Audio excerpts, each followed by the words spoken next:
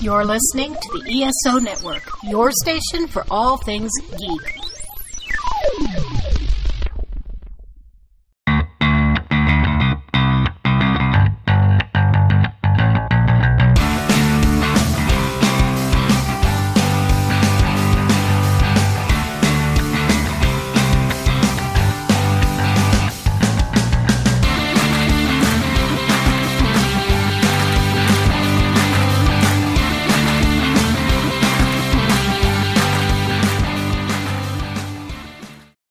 Hey, music fans. Thanks for checking out Modern Musicology. My name is Alan. Let me introduce you to some of my best friends. We have got DJ and journalist Rob Levy. Sup, kids? Drummer, singer-songwriter Stephanie Seymour. Hi, everybody. And international man of mystery, Anthony Williams. Good morning, good afternoon, or good evening, wherever you may be. Welcome to year 3 of Modern Musicology. I can't even believe we've got this far. Whoop, whoop. Not only that, but this week is our episode number 100. Holy cow. So we thought we would do something fun this episode, and we thought it would be kind of neat to have our audience interview us. So we pitched around for questions submitted by listeners, and we've got quite a few really good ones that we're going to see how many we can get to in this one episode. I think it's going to be a lot of fun. We are going to kick it off with one from a good friend of mine from here in Atlanta. This is Kim McGibney, and I thought this would be a good one to start us off with. I think this is going to be a lot of fun. What's the first band or performer that you were a real fan of? Who wants to kick that one off? I can say so fast. Mine is the Police and the Go-Go's because I saw them together at the same show. So that hooked me right away. Nice. Yeah. Anthony, how about you? If I'm thinking like absolute obsession, gonna go with Iron Maiden. Hey, to this he's day, got the shirt on. Oh, and you wore the shirt to represent. You know, I wasn't even thinking about it when I put the shirt on, but, you know, I think when I was maybe 12, 13 was when The Wicker Man came out, and that really hit my cerebral cortex, and I couldn't get it out of my head. It became a real earworm, and that started a 3-year quest to get all of their albums because I was a kid and didn't have money to buy albums every week. And yeah, I would say they were my first real obsession. Nice. I had listened to lots of records up until probably my freshman year of high school, just lots of different things. I kind of listened, I was one of those people who listened to the radio more and just was like various singles by various bands and things like that. Then the juice bar I went to one night, probably somewhere between 10:30 and 11:15 at night, in, I believe, November of 1984. They played the 12-inch single for West End Girls, which is much better than the single. So from then on out, my sickerishly depraved obsession about the Pet Shop Boys began, followed closely by, weirdly, my equally great obsession with Echo and the Bunnymen, which happened shortly thereafter, until I met Ian McCulloch, and then it kind of like, well, don't meet your heroes. Alan. Nice. Well, as I'm sure people who have listened to the show for a while probably already know that mine is Kiss. Yeah. And it was 1975. It was when the live version of Rock and Roll All Night became a top 40 hit, and I heard it and I really liked it. I wasn't quite on board yet. The following year, Beth became a big hit, and I was like, that's okay. It's very different from the first one. And it was 1977. I got the album Love Gun given to me for my birthday. And that changed everything. That was the first real album that I owned, other than those like dumb old K-Tel top 40 hit collection kind of records. I had some of those, but this was the first actual album that I owned. And I started to really like the songs. I taught myself how to play drums listening to that album. So it really changed everything. Yeah. That's like the Go-Go's, and I learned to play drums to that, right? Beauty and the Beat. So yeah, when you learn an instrument to something like that too, it's even more ingrained in your brain. And so did Questlove. Oh yeah, that's right. That's right. Sat down and learned all of Gina's licks from the album. That's right. Totally. All right. Question number 2 comes from Renee Lobu. Did I say that right? Yes, you did. Renee Lobu. Lobu. Okay. From a great band called Elk City. We love them so much, Bob and I. Oh, I've played them. Oh, you did? Awesome. Oh, yeah? That's cool. I know who they are. Cool. Yeah. And Renee would like to know, she would like for each of us to name our 3 dream guests. Renee, I couldn't stick to 3. I had to do 5 because I just couldn't narrow them down. But I have 5 really good ones, I think. I got Pat Benatar, Paul McCartney, and or Nancy Wilson. I'll take either one, or preferably both. Stevie Nicks and Linda Ronstadt. Wow. And then I kind of had 3 runners up because I feel like I wanted to put some people who weren't maybe music guests, but people who love music, but that I love too. So John McEnroe, Conan O'Brien, and Will Arnett, because they all love music and they're such fans, but I think they're all cool people that would be a great guest. All right. I'll get to work on all of those. Please do. Okay, cool. Well, my first one's not going to be a surprise. I've been vocal about it in the past, and that's Steven Wilson. Right. He is the dream guest for me. I'm going to cheat and count 2 people as one because they are a duo, and that's Ron and Russell Mael. Oh, yeah. Yeah, of course. Amazing. And Rob looked very put out. He's checking it off his list. And then just to kind of take it back to a linked one to the first one, Gavin Harrison. I would love Gavin Harrison as well, to hear about how he approaches drumming. He's done so many genres. I would love, there are so many questions I would want to ask him about how he plays, his style, his tightness on the drums. Yes, please. Yes, please.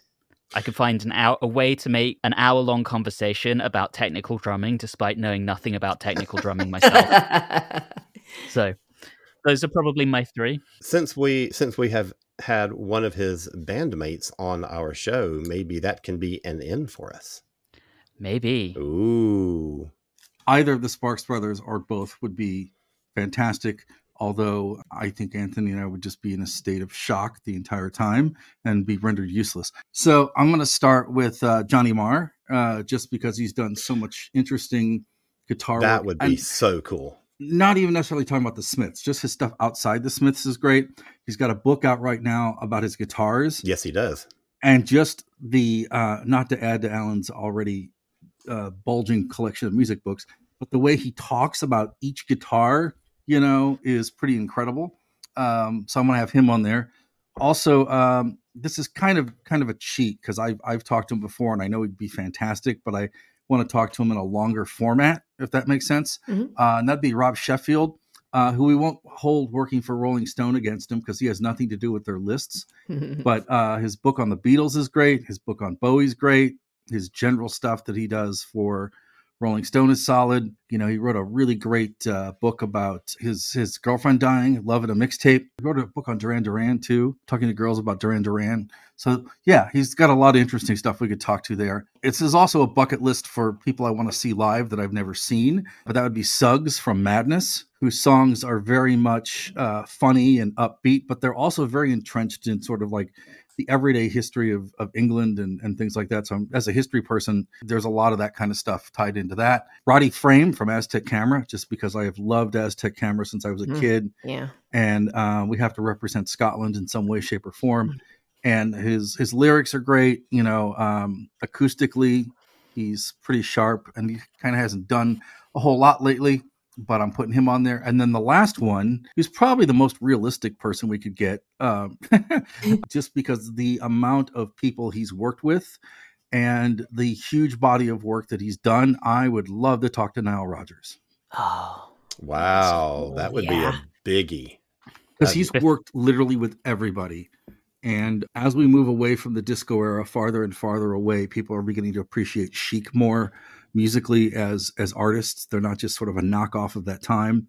So I think he'd be great. Before Alan goes, can I jump in and veto Suggs because he's a Chelsea fan? Oh, I mean, I would do that too, but still. That's funny. Well, I've got one that kind of crosses over with Stephanie. I bet nobody would ever guess that Nancy Wilson would be one of my dream guests. I would never guess. Never have guessed. No. Surely not. No. I would also love to get Bruce Kulick, who was in Kiss during the 80s and early 90s in the non-makeup era, which is actually one of my favorite eras of Kiss. And he is just an incredible... I've had a couple of little interactions with him, and he's a super nice guy. And I may just email him and just ask him. Do it. I know, right? Martin Popoff, who is a writer, an author of numerous music books that I have really, really enjoyed. And I think he would have a lot of really great stories to tell.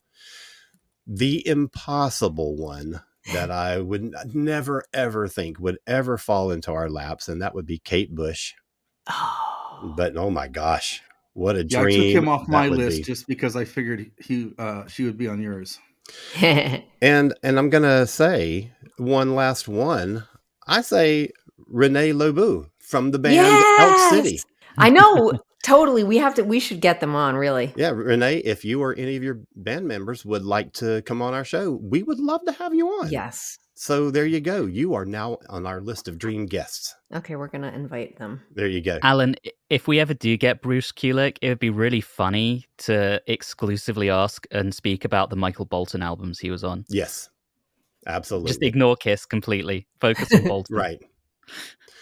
Okay, we have one here from Mark Zadroga. And his question is, what are the 5 weirdest or worst gigs you ever played? Or for those of us not in a band, that you ever attended? Stephanie, I know you've got some weird gigs. I did. I think he said top 3, but I only just picked 2 because I think people have heard my stories enough, but they are definitely the 2 gigs that the Aquanet has opened for in Texas. We opened for Meat Beat Manifesto and 9 Inch Nails. And they were just horrid gigs because it was totally just, the bill was all wrong. And the air conditioner was not working in the middle of July in Texas. And we just got, it was like we were in England in the punk scene. Like we got spit on, we got bottles thrown at us. It was just like the worst. So that was horrible. And then the other gig that was just one of the most outstandingly bad shows, not that we played poorly or anything, it was we got put on to this like metal show because we were so metal. And that really went just over like a lead balloon. But the worst part of it was that we had a guarantee for that gig. And when Claudine went to get the money, the owner of the club refused to pay her. And when she insisted that we had a guarantee, he pulled out a gun from a desk drawer and put it on the table and just said, "No, you're not getting your money." And so she walked outside and was crying. And we were like, what the hell fuck happened? And that's what happened. So we didn't get paid for that awful experience. So that was pretty bad. Those 2 shows were bad. I actually don't have that many weird gigs in my past, but I used to be in a band called Axiom. It was a Christian band back in Central Florida, and we were kind of a hard rock band. We were, kind of heavy. We did mostly originals. We did some covers of some Christian bands, and we did like Carry On Wayward Son by Kansas, but we were kind of a heavy sound. And I don't even know how this happened, but we got booked one time to play an older, like a retirement home of mostly African-American older ladies. It was so wacko. But so we come out there and we're doing our shtick, we're doing our heavy rock stuff. And they're like just looking at us like we're from Mars. But by the end of it, we totally bonded with these people and just had the most lovely night ever. So it started out really bizarre, but we made so many really sweet friends that night, and it ended up being a lot of fun. Yeah. How about weird shows that you guys have seen?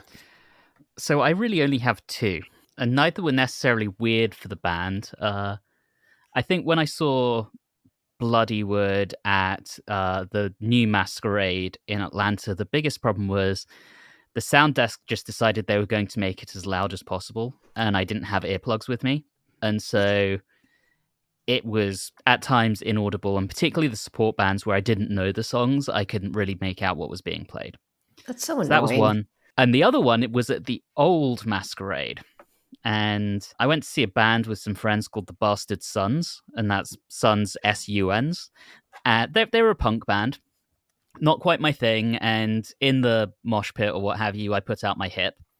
So if you know the old Masquerade, there's a kind of bar a little further away. And I sat down at the bar to kind of rest and wait for my friends so we could all leave together because they were my ride. And I know I'm like 24, 25, and this lady who must have been about 60 starts chatting me up at the bar. It was just so surreal. And at the end, she's like, hey, can I kiss your cheek? And I'm so weirded out, but I'm just like, sure. And the bartender who's witnessing this entirely awkward... And I was married at the time, I'm going to add that. So the bartender who's seeing this incredibly awkward exchange of me trying to be incredibly polite to this woman who is nearly 3 times my age chatting me up. She is behind the bar just busting out laughing. It was a very, very weird evening. Love that. All right, Rob. April of 1988. The very first band I interviewed was Men Without Hats. For the sake of privacy, I will not discuss the shenanigans I saw on the tour bus, but that was my introduction to the true rock and roll lifestyle. And I think Jason Bonham was the drummer at that point for them. And he was wearing a giant snowman outfit and playing drums. And as I'm sure you, Alan, and Steph can attest to, it is very hard to play drums when you are dressed like a giant snowman. Never tried it, but I'm assuming it would be a difficult thing to do. There comes a times when bands should just say it's over. And that sort of revival with Men Without Hats was kind of one of them. God, they were horrible. So there's that. I would say it was free, so I don't feel bad about losing any money. And then I got Steph, you can understand this a little bit, but sometimes record label people would come into your town to see a band and kind of have to see them because they're like, oh, the reps come to the show and they send you millions of free things and you want to go. And plus it's free booze and free food. So I went with the Interscope rep to go see Marilyn Manson in a very small bar. And I interviewed him before the show. The entire time he had a flashlight that he was shining in his eyes and then in mine. What? And then he was like doing little circles with it. And it was just... He was on ecstasy, I bet. It was just... I say that from possible experience. It was just weird. We got the interview done. It's in my fanzine that we put out years ago. Huh. He spoke coherently, clear sentences. He kind of lost me when he said they were better than Sabbath. I'm like, no, you're not. It was just weird. And then the Lollapalooza that L7 played, I think the Jesus and Mary Chain was on that bill. I think I was getting ready to go interview the Jesus and Mary Chain. And I was backstage. And the girls from L7 walked by and I said hi. And the Warner rep introduced me to them. I said hello. I talked to him for a little bit. And then I'm talking to one of them. And then all of a sudden, I have this piercing pain in my neck because the drummer bit me. What? Ew. So that is my L7 story. Oh. And Marilyn Manson is not better than Black Sabbath. I don't care what you say. Even I know that. That's important knowledge to have. All right, our next question. We have 2 questions, actually, from our good buddy, Eric Sensava, who we hear from on a regular basis and are always happy to get questions and comments from. The first question is a really easy one. He was asking about the theme song. Is it a song that one of us wrote or recorded? Was it an existing song that someone chose? I can give you the answer super quick because it's a really boring answer. I used to do a lot of video editing at my job for virtual content, and we had a place where we got lots of just free production music that, is royalty free. Anybody can use it. And I used a lot of different pieces in the videos that I edited. So this was the one that I was familiar with from that and just thought, oh, this would be great for our show. When I first started my YouTube show, that was what I used. And then when we launched our podcast here, that it just carried over. So that's the answer to that one. Boring. But his big question is, and this is going to be a fun one. I'm looking forward to hearing the answers to this. He is asking about Modern Musicology, the blockbuster movie, the epic tell-all biopic about a man and his friends who took a stand when corporate Sirius XM radio eliminated his favorite talk station and created a podcast. And that podcast rise to international fame and household name recognition. Of course, all leading to the climactic scene where they are honored at the annual Kennedy Center for the Performing Arts ceremony, the same year that Taylor Swift and Sparks are. So his question is, what actor or actress that the general public will know should play each of you in the film, but you don't get to choose your own casting. One of your colleagues has to choose for you. I just have to say, Eric, wow. This is going to be fun. Yeah, that's a great question, dude. All right, I'm going to need a little bit of a time machine for this because I need this person's vibe at a specific part of their career for Stephanie. Okay. So I need Jamie Lee Curtis, circa 2003. Okay. Like the look, the personality, the vibe. Like think Freaky Friday. Yes. That's Steph. Yay! Freaky Friday. Yeah. And she has to dye her hair red or pink or Didn't something. She have? I think she had red hair in that movie. So. Yeah. Oh, did she? she? Oh, okay. I don't remember that. Okay. Well, there you go. She's ready made. Exactly. Jamie Lee Curtis will play Stephanie. All right, Stephanie, who are you casting? Okay, so I'm casting Rob, and it came to me very quickly because this might not make sense like when I first say it, but I'll explain. I picked Bill Murray, and this is why. You know how Bill Murray sort of is known for like appearing everywhere and doing everything? Well, that is Rob to a T. Like every time I turn around, Rob has a new project in the works. He's got a ball in the air. Over here, he's juggling 17 things. You know, he's got like, if you look at Rob's Facebook page, he's checking into like a museum, a concert, a gig, and then he's writing a review for an opera. So he's like omnipresent, just like Bill Murray. Also, Rob, every time we have a conversation, you will say something that will just have me on the floor laughing, like out of the blue. So like kind of Bill Murray, like that dry sense of humor. So I feel like Bill Murray. Nice. Can we add the caveat that no one has accused me of sexual misconduct? I think that's a very important Oh God, thing. is that something that I did not know that about Bill Murray. Okay. Well, yes, we're going to add that. I'm caveat. just saying. Okay. Yeah, just saying. I don't want the network censors to come after me. No. I mean, Rob, you are everywhere. I'm beginning to think you're actually prestiging us, and there is actually a twin or a double of you out there. Yeah, he's got like clones. Doing some of this stuff. Right on. It's ADHD. That's all it is ADHD and boredom. So yeah. All right, Rob, who are you casting? So I have to say that I did not intend trying to cast Alan to turn into like a 5-hour exercise of trying to figure things out, because there were actors in my head that I couldn't remember their names and their faces or where I'd seen them. And then I was trying to figure out different sorts of things. And I settled upon Hugh Jackman. And I don't necessarily mean like Wolverine Hugh Jackman or like aggro Hugh Jackman, right? But when you watch Hugh Jackman do these interviews, he has this very sort of droll, everyday man sort of conversation. And he also does the thing that Alan does. Alan sometimes when he talks, he'll move his shoulder to one way or the other, sort of as he's talking. And I noticed that Hugh Jackman does that as well. Oh gosh. But he also sort of has that sort of like everyman sort of likability. And he's talented and likes, does lots of different things. So that's kind of where I was coming from. I like it. Wow. That was a narrow race with Edward Norton, but that was more based on looks. And sort of the whole like kind of swagger thing. But I ended up going for Hugh Jackman. So I ain't got no swagger. You have a swagger. Yes, you do. Yes, you do. Swagger.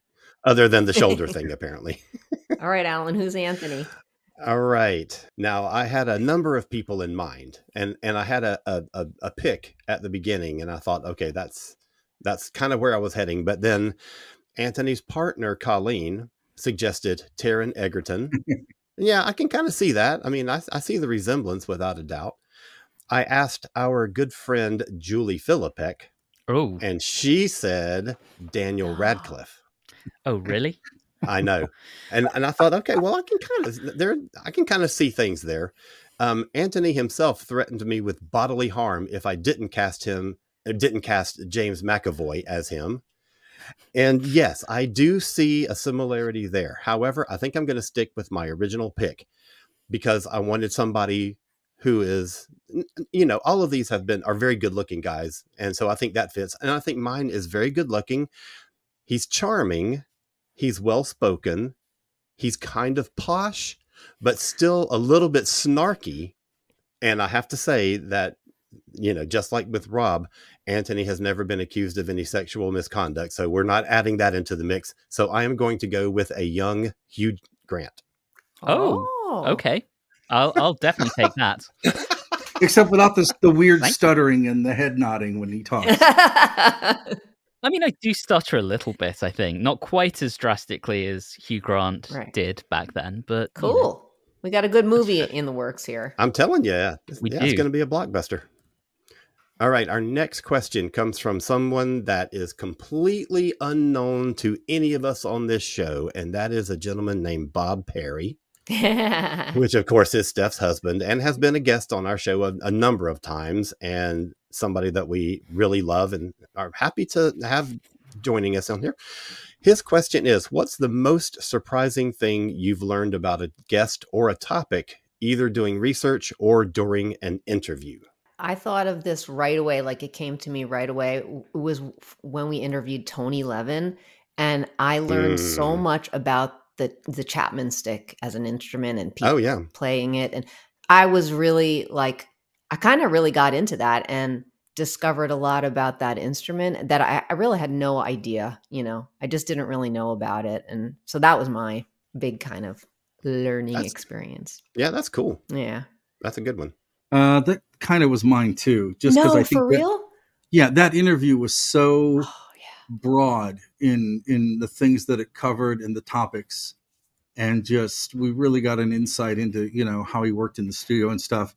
I'm gonna go back to, there's a couple, but I'm gonna go back to Gary Clark, just because we know him for the work in the movies, and then we know him for, his band and producing people. But when he was talking about doing musicals, I think that became really fascinating, culminating in the story about Emma Thompson and how, he basically, went to go meet Emma Thompson, and just sort of the learning what is involved when you sign on to do music for a musical or a project like that, and just sort of like how that whole thing works. Because I know how the music industry works and a little bit about how publishing works with, back and forth and stuff. But like the world of musicals sounds like it's just batshit crazy. So yeah, I'm going to say that. That's cool. Yeah, it's a good one. I mean, I also had Chapman Stick and Tony Levin. Wow, that's crazy, guys. So I'm now trying to rack my brain. I think learning how wonderfully eccentric Gina Shock is one of my favorite things ever. She is spectacular. Yep. And I know that kind of thought. I thought about that too, Anthony. It's for real. Yeah.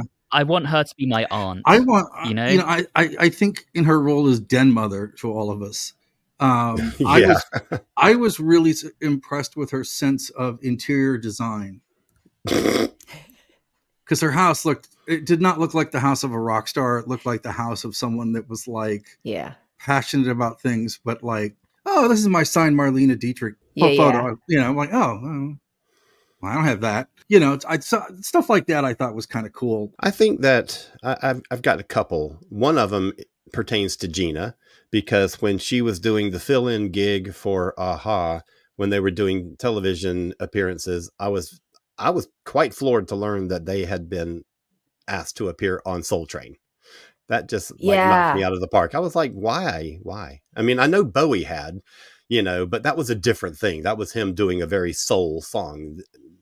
The a-ha song was not very soul anyway, but I thought that was kind of interesting. And the other one is just some of the guests that we have had, like Sleepy Kitty. I didn't know really anything about them until we started researching them, and I really became big fans. I mean, not only of their music, but of them as people. They're just really, really cool people. Same, totally. So I was very thrilled to have had them on, and there was a number of other people too that I, in the research process, just learned so much about them, but they're the ones that kind of stand out to me that I learned the most about, and really was impressed with them as people. Yeah, I agree. Now, here's somebody that we haven't heard from in a little while, and she used to respond pretty regularly, and I know she still listens, but she just kind of fell off of the responding to our episodes. But she is making up for that. Jessica from Florida has sent 5 questions. Now, I think we're going to do 2 of them, and we'll see if we can get to the other ones after we clear some of the other questions out. So the 2 questions from her that we're going to do: what are the top 3 bands or artists that you'd like to see a biopic made about? I only picked 2 because I could. That's fine. Yeah. But I really want one for Stevie Nicks. I think that would be great. And I was like, well, it's already cast because it's Riley Keough, right? Like she does basically what's the TV show that we?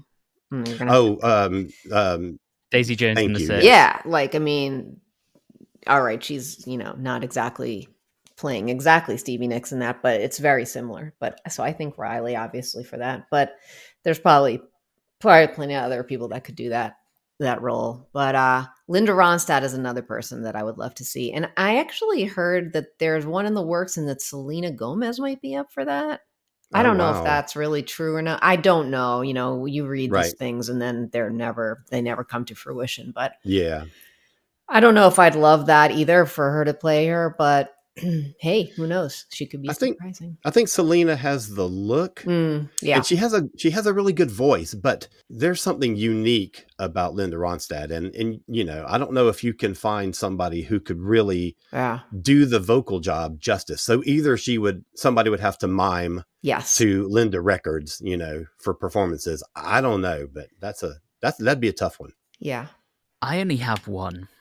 And it's a predictable one. And I've even thought about how I would do it. So it would be about Porcupine Tree. Nice. And the opening scenes would be at their final gig before they split in 2010. They played the Royal Albert Hall, and they came out and did this amazing show that everyone thought was spectacular. And yet behind the scenes, they were barely talking to each other. And I would use that as kind of the backdrop to then explore kind of how the band came together and how it got to that point. And that's kind of my idea for a maybe going from this like weird little joke that Steven Wilson came up with when he was a nobody, of making this fake prog band with band member names like Sir Tarquin Underspoon, through to actually forming a real band and performing these songs, through to headlining the Royal Albert Hall while the band was disintegrating. I think that could be really fun. I kind of had an idea that you might go a Steven Wilson route with your biopic, but you went specifically Porcupine Tree, and I think that's kind of a neat angle. I think there would have to be a focus on Steven Wilson because it was his idea and his joke in the beginning. So the other guys would come in as the story unfolds. But I'm kind of really in love with the idea of, the movie starting with the huge cheer from the crowd in the Royal Albert Hall, and then them coming off stage and just the tension being palpable, and then everything else is told in flashback. Yeah, that would be really cool. And then you could obviously have a bit at the end about them coming back together in 2022. Oh, yeah. You'd have to have. Or 21, whenever it was. I lose track. 21. When you said that, it almost made me think of, you could almost say the same thing about the Smiths, who aren't on my list, but just made me think of that. So my list is kind of weird. The first would be Giorgio Moroder. That's cool. That's a good one. Just, again, the sheer amount of people he worked with, decades and decades. And I'm also a tech nerd, so I'd love to see sort of like just the evolving technology and stuff.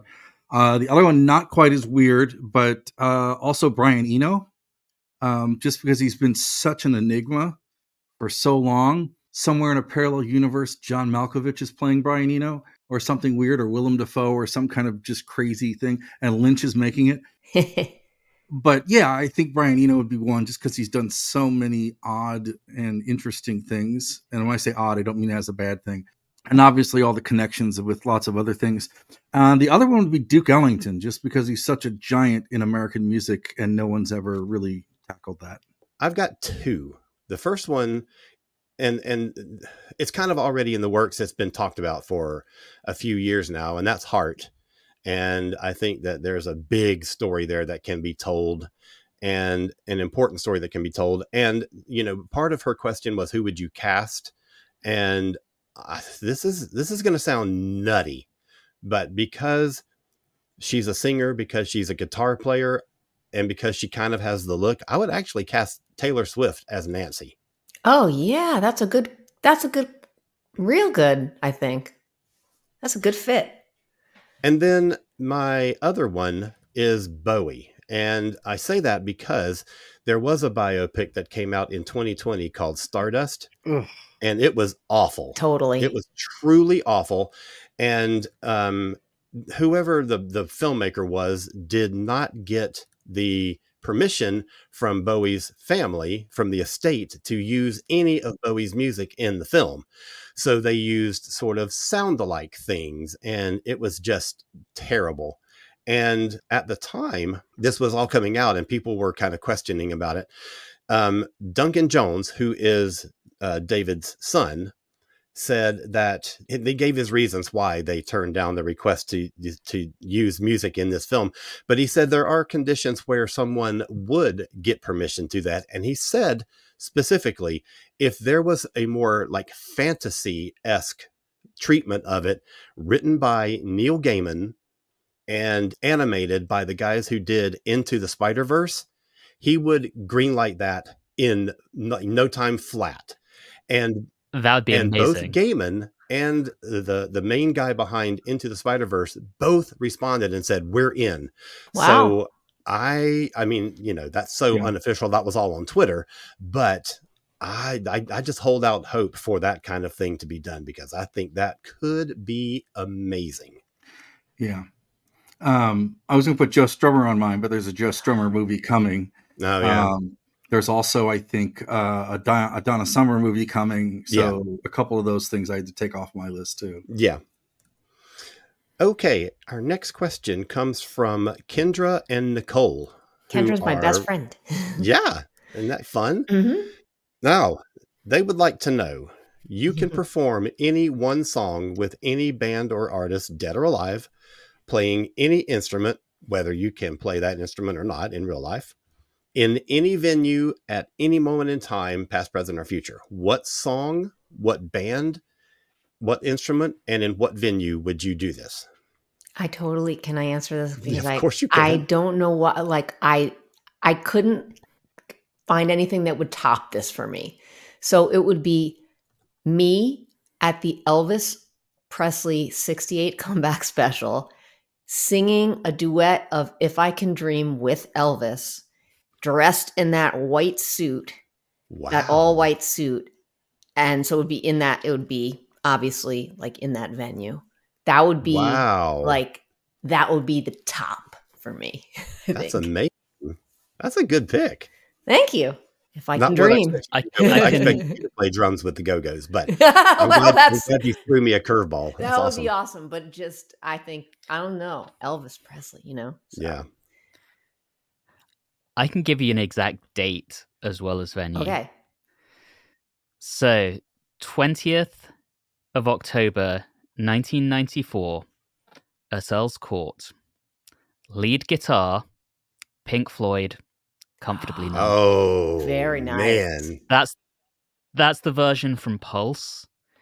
And I think that's probably the greatest guitar solo of all time, in my opinion. The emotion and the virtuosity that that David Gilmour was showing on that particular performance was just so good. Awesome. Yes. So good. And I wish I could do that. So I would take David Gilmour's place and do that. Nice. He could still stay on stage and sing. I love it. No one wants to hear my voice. Awesome. I've got a specific time and date as well. Okay. I would play drums, of course, in David Bowie's band on the song Heroes at Live Aid. Because that is by far my favorite Bowie performance ever. It was so powerful. And it was one of those, it was like the Queen performance. It was one of those moments where the entire stadium was just wrapped up in the performer, in the song, and the way that they responded to that song is just one of the most amazing things I've ever seen. So that's mine. Awesome. I've been lucky enough to go to most of the musical venues that I've I wanted to go to. I mean, there's a lot of stuff I haven't been to yet, but like I've been to CBGB's, for example, and a lot of places like that. But I would love to, between some point of December of 1927 to June of 1931, played, I guess, drums or trumpet or something in Duke Ellington's band in Harlem. Maybe something like Downtown Uproar. Yeah, I don't know. But that would be quintessential, just because the creative genius that came out of that particular club and that particular era, and just the sheer vibe that it created. I mean, you could argue that the origins of rapid funk came out of, the work that was done by artists at the Cotton Club. Wow. I'm going to interject real quick here that way, way, way back in season 2 of Star Trek Discovery, there was an episode where 2 things happened. One, they had to operate on one of the crew members, and she was super nervous and they were scared. And the doctor says, trying to calm her down, she goes, hey, kiddo, why don't you sing for me your favorite song? And she starts singing Space Oddity by Bowie. And I'm like, oh my God, that's amazing. But then later in the episode, the engineer gets knocked out. And when she comes to, she's like, oh man, I just had a dream about I was playing drums in Prince's band. And I was like, oh my God, this whole episode is just written for me. So I almost went with playing drums in Prince's band in the Revolution. But Heroes wins out. Except playing in his band. One of the things they tell you when you take the Paisley Park tour is that playing in his band was just sheer brutal. Oh, yes. It was what Sheila E. once called like training for the Olympics. Oh, yes. So I'm not sure I'd want to sign up for that. I know. That. And I'd be afraid of failure. Oh, yeah. I would totally fail. In our dream moments, though, we wouldn't be failing, so it's okay. Well, that's true. Good point. All right. Our next question comes from, I don't have a name. They didn't sign their name in their email. So all I know is the email handle at Gmail or whatever it was. The email handle is Pirate Hooker. So Pirate Hooker would like to know, has there ever been a song that you liked better after seeing the music video? Thanks, Pirate Hooker. That's a great question. Who's got one I have one. So anybody else got one that they liked the song after seeing the music video? To me, it was that this was such a hard question that I don't really have one, because I really, there was too many that especially in the 80s and, seeing the video, that's how you learned about a song. So that's true. Yeah. I don't know. I have a couple, but go ahead. So the first thing that comes to mind is Take On Me by a-ha. Just because I heard the 12-inch single first. And, the obvious comparison at the time was, Duran Duran and things like that. And when you hear the record before you see the video, you don't get the imagery or any of that.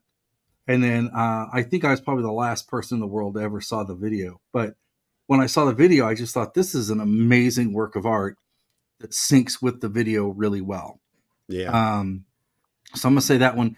The other one was we got a copy of the Happy Mondays Bummed in at the radio station when I was there. And I'm just like, okay, I get it. But these guys do a lot of drugs. I get it. But, that's where we are. And, I knew they were involved in the whole Hacienda Manchester scene and stuff, but it just wasn't quite doing it for me. But then on 120 minutes, they played the video for Wrote for Luck, which is truly one of the most bonkers things ever done. It's got Sean Ryder dancing in the Hacienda with babies and small children around him. And it was just so amazingly weird that I kind of was hooked. And the thing I did like about it is it has this sort of grinding guitar going in it.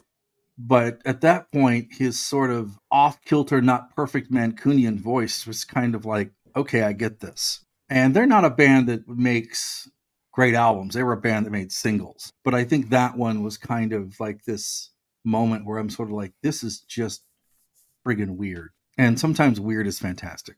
My brain's still churning on this a little bit. It's hard because I tend not to watch a lot of music videos these days. I discover most things through Spotify, and if I go back and watch the music video, it's normally because I've heard that the artist is very visually talented, or they hired a really great director. But I already like the song.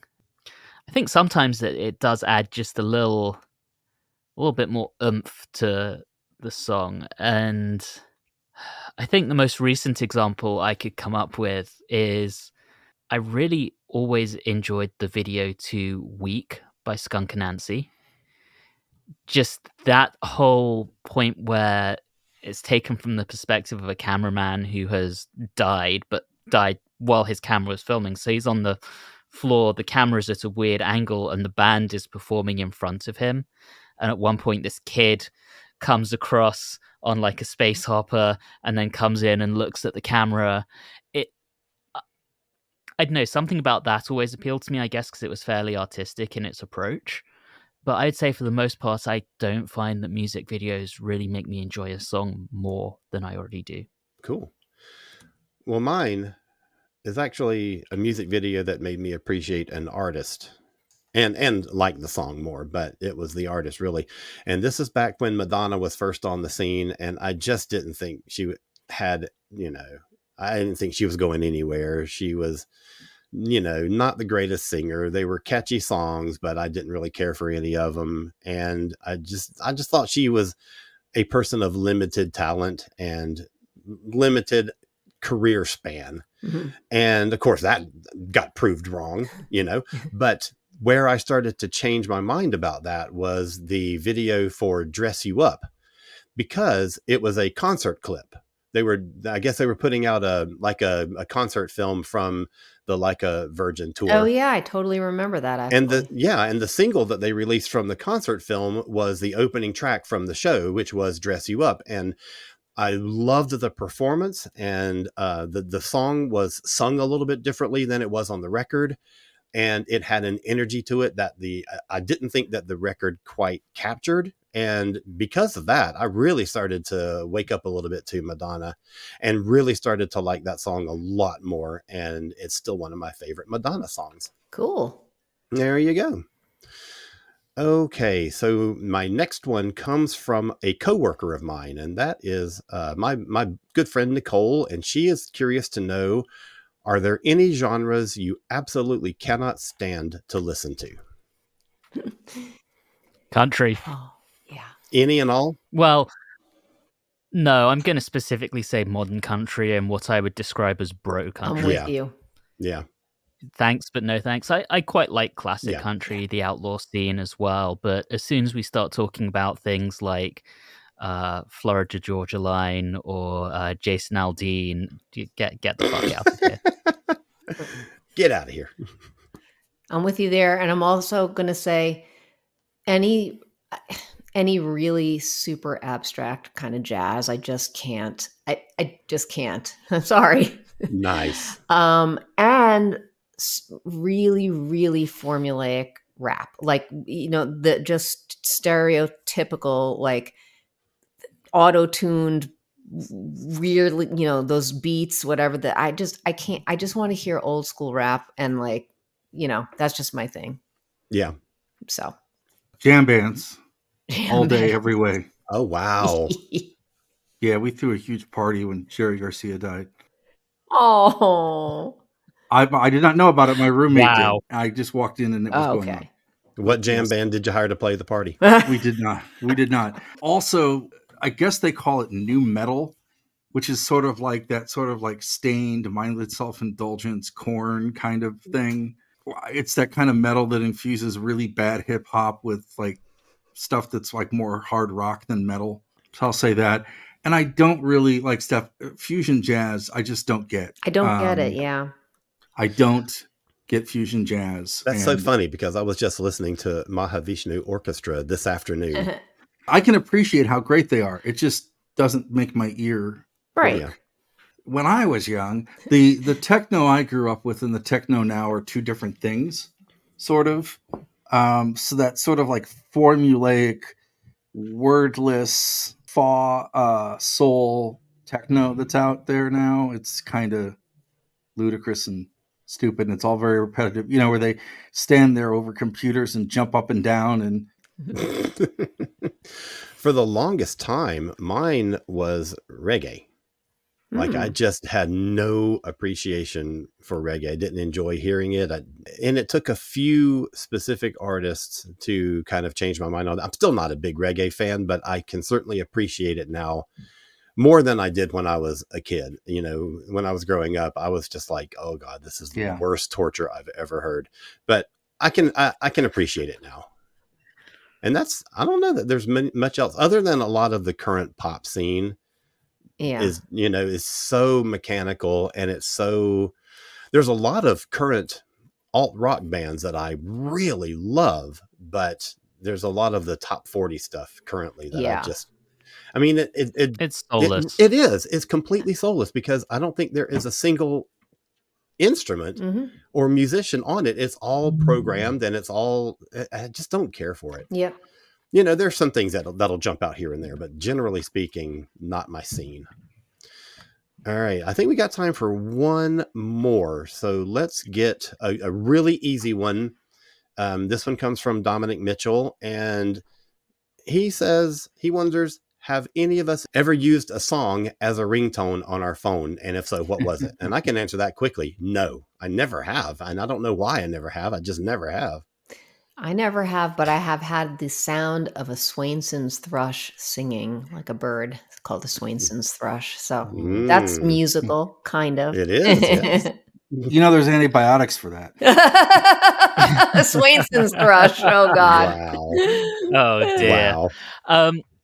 So remember on those like earlier Nokia phones where you could program in your own ringtone and you could go to a website and it would tell you what to put in to mimic a song. In my early teens, as I was kind of discovering what music I liked and kind of riding the wave of what was popular among my peers, for a brief minute I did listen to, sorry Rob, nu metal as a genre. And the guitar line from Papa Roach's Last Resort, the was my ringtone for about 5 minutes before I went back to the standard Nokia ringtone. There you go. There's a little confession from That me. is funny. Oh my gosh. I remember that time. I remember the Nokias and all that kind of stuff. And I had them. I just never did. And I don't know why I never did. But, you know, I was like, I guess I just like, I found it obnoxious when other people are on the train, on the subway or whatever, and their phone goes off and it's some like really loud, you know, portion of a song. And I was like, ugh. So I think that's why I never did it, because I didn't want to annoy other people. Who knows? Mine is actually really horrible. It's not, this technically counts because it's not really a cell phone per se, but back in the 90s, we didn't have cell phones, but we had answering machines. And I always kind of used to play around with the music on my answering machine when I lived in Brooklyn for different things. Like if I was seeing a band or something or whatever, I'd put it on. I had upon hindsight, gloriously awful fight with my girlfriend at the time. I mean, it was like epic. It spanned 5 subway cars from, I think, Brooklyn to Bronx. There wasn't a knife pulled, but there was a bottle broken and lots of things. So that night I went home and I just put Girlfriend in a Coma by the Smiths on my answering machine. Wow. And yeah, she heard it, but that is probably the closest I've come to putting a ringtone on my phone. And I probably learned my lesson because the next day she came to the door and slammed it on my hand and nearly broke it. So that is the lesson of putting things on your answering machine phones, kids. Around that same time, I had a best friend that had gone off to university, and he and his roommate would do that thing, but they would take rap songs and they would write new lyrics to it. And that was their answer phone outgoing message. And one of them was Tone Loc. And the whole rap led up to the, you know, leave a message and we can do the phone thing. So that's as close as I got to it. A best friend did it. I never did. All right. Well, I think that's we got a lot of good stuff in, and we have some other questions that are left over. So I think I might just like pepper those into upcoming episodes. We might end an episode with a listener question. But we got through a pretty good bit of them. We're going to take a very quick break, and then we're going to be right back to wrap up our show. So don't go anywhere. We'll be right back.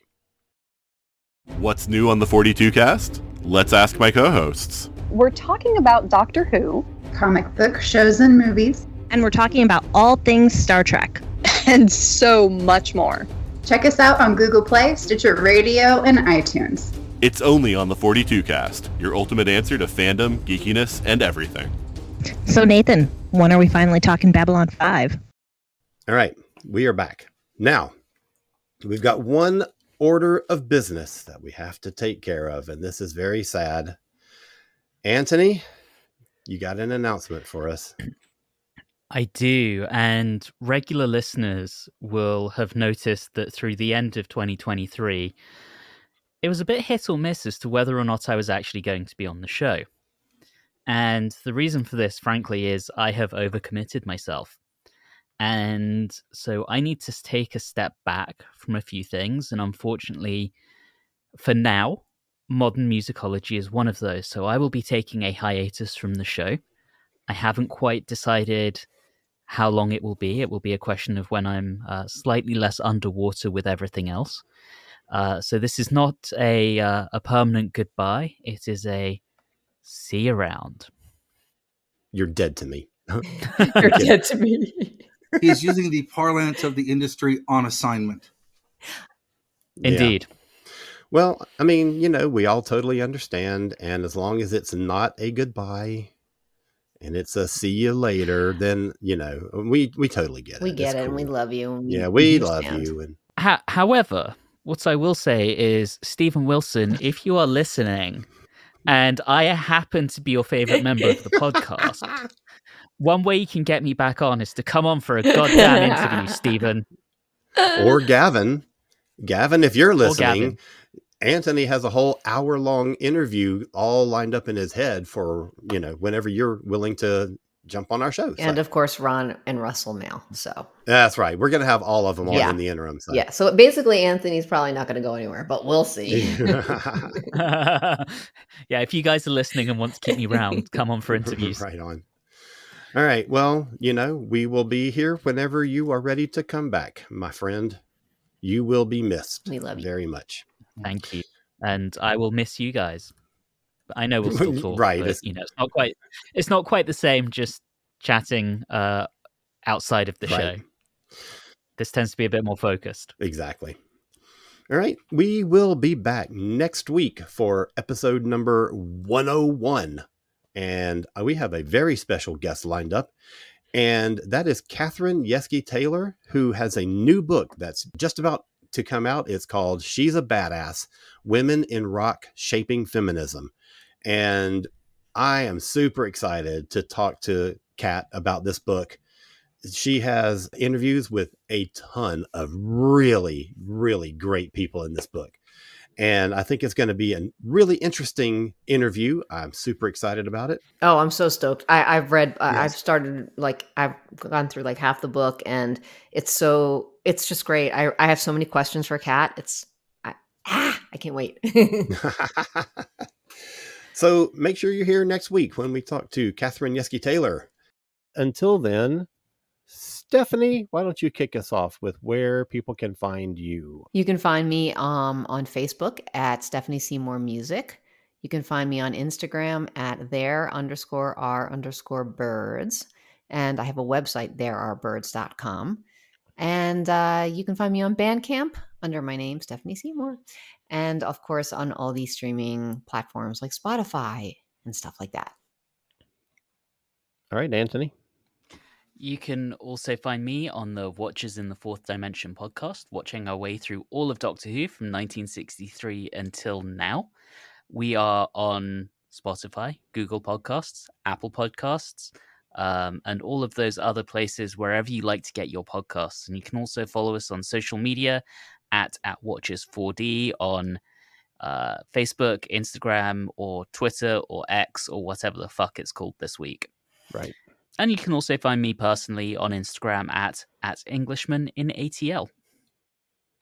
Rob, how about you? So you can find me on Facebook or the Twitter X planetary mess that is. Also on Post under my name. And you can find me on the radio on Wednesday nights on KDHX 88.1 FM in St. Louis, streaming at kdhx.org. So you can listen to that on the archive stream whenever you want. It's there for you to listen to whenever. Also, I host a show on Louder Than War Radio on Monday nights from 6 to 8 Greenwich Mean Time. And then that's 1 to 3 Eastern, 12 to 2 Central. It's called Antics. You can listen to that there. And I'm also on the Weekend Justice podcast for NeedCoffee.com.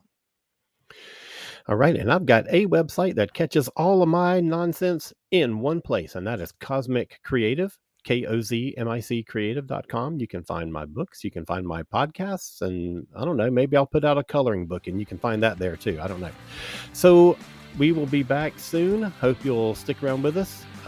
Until then, take care, keep rocking on, and we'll see you soon.